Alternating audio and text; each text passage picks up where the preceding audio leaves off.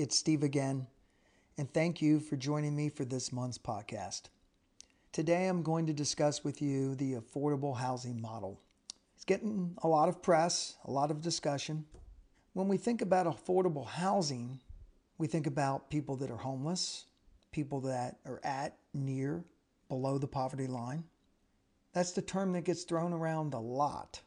Well, today I'm going to discuss with you and present to you the facts on why that model doesn't work today for the groups that we're talking about. In fact, the studies, research shows that model, the affordable housing model, fits for the groups that we're talking about today in 0 counties in the United States today. In fact, I'm going to walk you through the math that shows that model barely fits for someone with a family of 4 bringing in an income or combined income of $100,000 a year. Let me give you some background. I used articles that referenced Harvard Research and the U.S. Census Bureau. And if you're interested, you can reach out to me and I'll be glad to send you these articles. So the background. Well, first of all, there's 3 reasons why the model doesn't work. Number 1, the cost to build.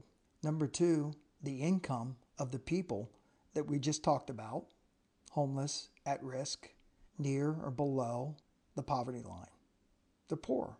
They're struggling to make ends meet. So we're going to talk about their income, fact-based, and the barriers for these people to even become eligible to get to the income level to afford it. So let's start with some background.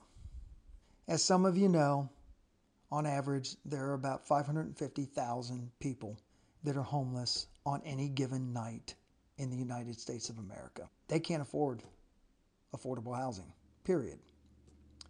There are over 11 million people in this country that spend 50% of their paycheck for rent. Over 11 million people, that I believe is the population of New York City and Chicago combined. Interesting enough, there's over 11 million people in this country that are below the poverty line.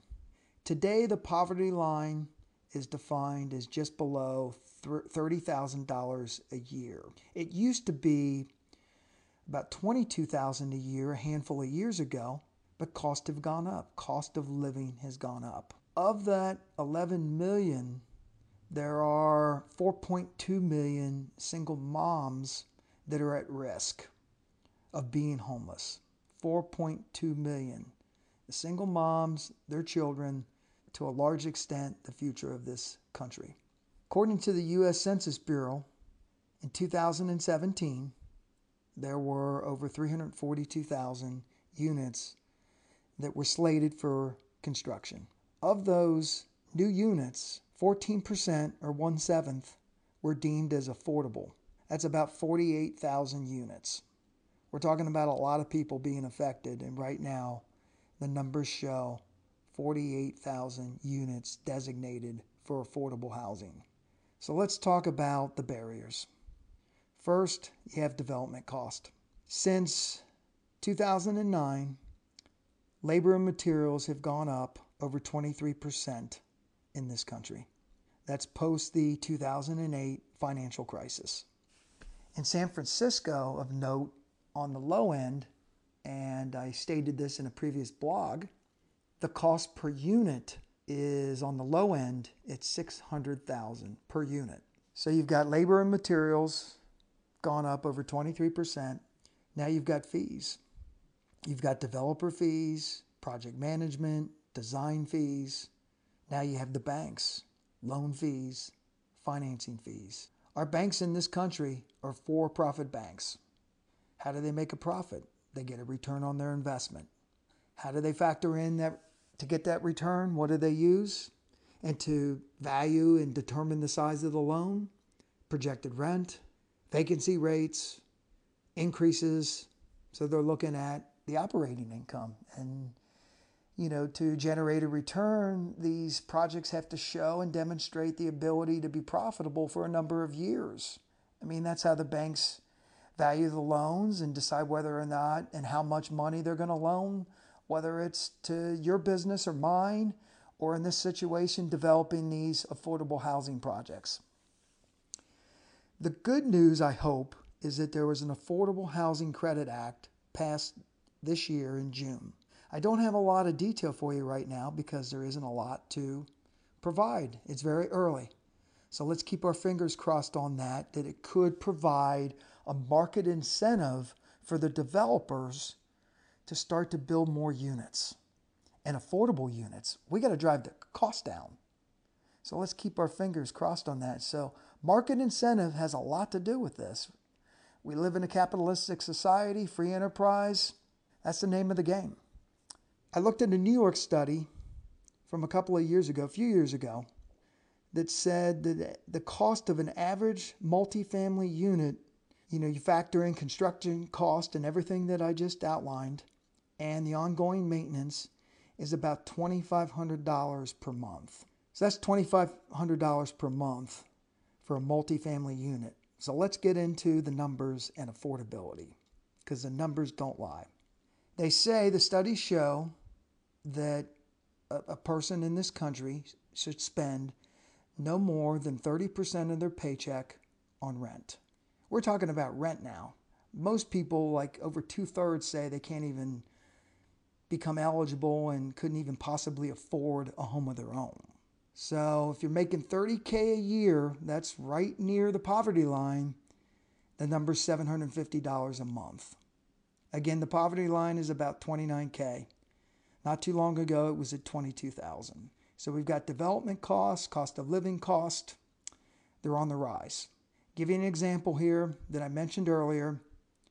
A person making $100,000 in income, the numbers should be no more than $2,500 a month. That puts them right at the line in terms of a multifamily unit in New York City. Big homeless problem there. Big homeless problem out here on the West Coast. Costs are high out here in Los Angeles, San Francisco, to name a couple of cities out here out west. So you got to make $100K in a major city to afford this. Over 11 million are below the poverty line today, making less than $30K a year. So let's keep moving along. Point number 3, the barriers. Take you through some more math here and who's eligible. How do you even become eligible to afford housing, if you follow me? So what do I mean by that? I mentioned this before. Disability. In this country, if you're eligible for disability, it's $800 per month roughly. If there's a history of substance abuse, you may not be eligible. So we've got a lot of people out there with an untreated substance abuse problem and mental health challenges, which I've talked about previously. That's only $800 a month, assuming you're eligible. This is where it gets tricky with these programs, when you get in, the devil's in the detail, into the eligibility. So one program I looked into in particular in the state of California is food stamps. Food stamps has been around since actually post the Great Depression. It became available in all states in the 1970s. So it's been around for a while. Let me give you some more numbers. If you're single, if you qualify, and I'll get into that, you can receive up to $193 per month. Family of 4, if you're eligible, up to $640 per month. Now let's get into the eligibility, and let's talk about the state I live in, California. What's required in most cases is you have to demonstrate, if you're single, you make less than $15.6 thousand per year. A family of 4, less than $31.9 thousand per year. You're already poor. You're either at or below, well below the poverty line. How is housing going to factor into that? You're just trying to become eligible for food stamps to eat. You also have to show that you're receiving some other form of government aid, like welfare. You're already in that 11 million plus bucket. If you're homeless, you have to show proof of ID. We have to show it anyways.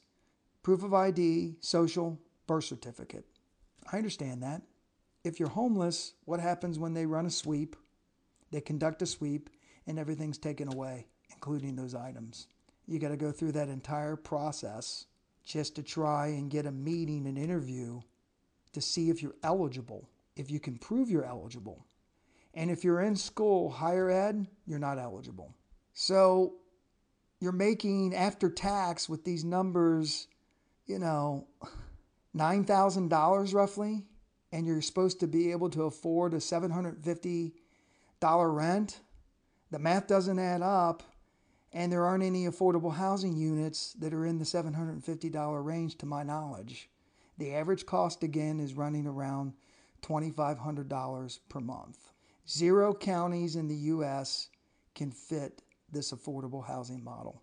And going back to the food stamps for a second, again, it's been available in a number of states post-Great Depression, all states since the 1970s. In California, we have the largest problem in dealing with the homeless out here in cities like LA, San Francisco, San Diego.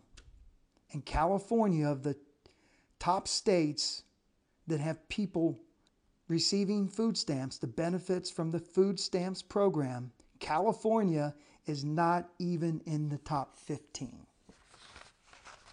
And we have the biggest problem. When I was volunteering at Los Angeles Mission on Skid Row and working with those students, I learned a lot about this stuff and how difficult it was for them to become eligible. Then you got to factor in transportation to get to, you got to show that you've got an application that you've turned in for a job interview. You've got to work out transportation. You've got to set up these interviews. And in a number of cases, you've got to go to training classes and other education, pursue other education to become eligible for food stamps. We're talking about food to eat. This came off the site. So, these people are trying to provide for their families, take care of themselves. And, again, you have some people out there that are just uneducated and say, they want to remain on the streets. In some cases, that's true. In some cases, there are waiting lists for these affordable housing units for up to 2 years. That's unbelievable. They're looking for their next meal, and they figure, why bother? All these hoops they have to jump through, everything they have to try and coordinate to try and get help.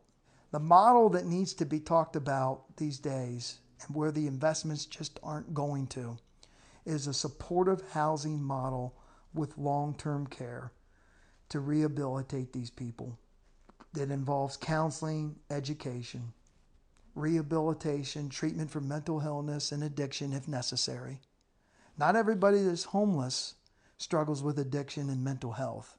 Many women choose to be homeless because they want to get out of toxic relationships where they're being physically and sexually abused.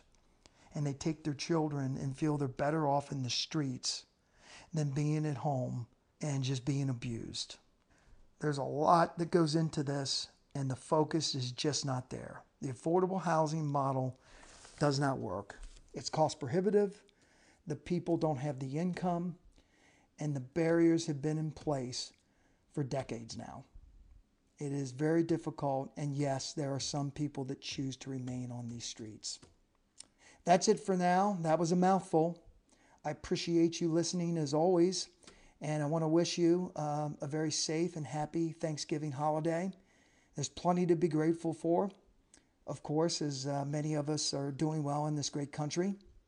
And I hope this was useful, and I'll be back in touch with you before Christmas.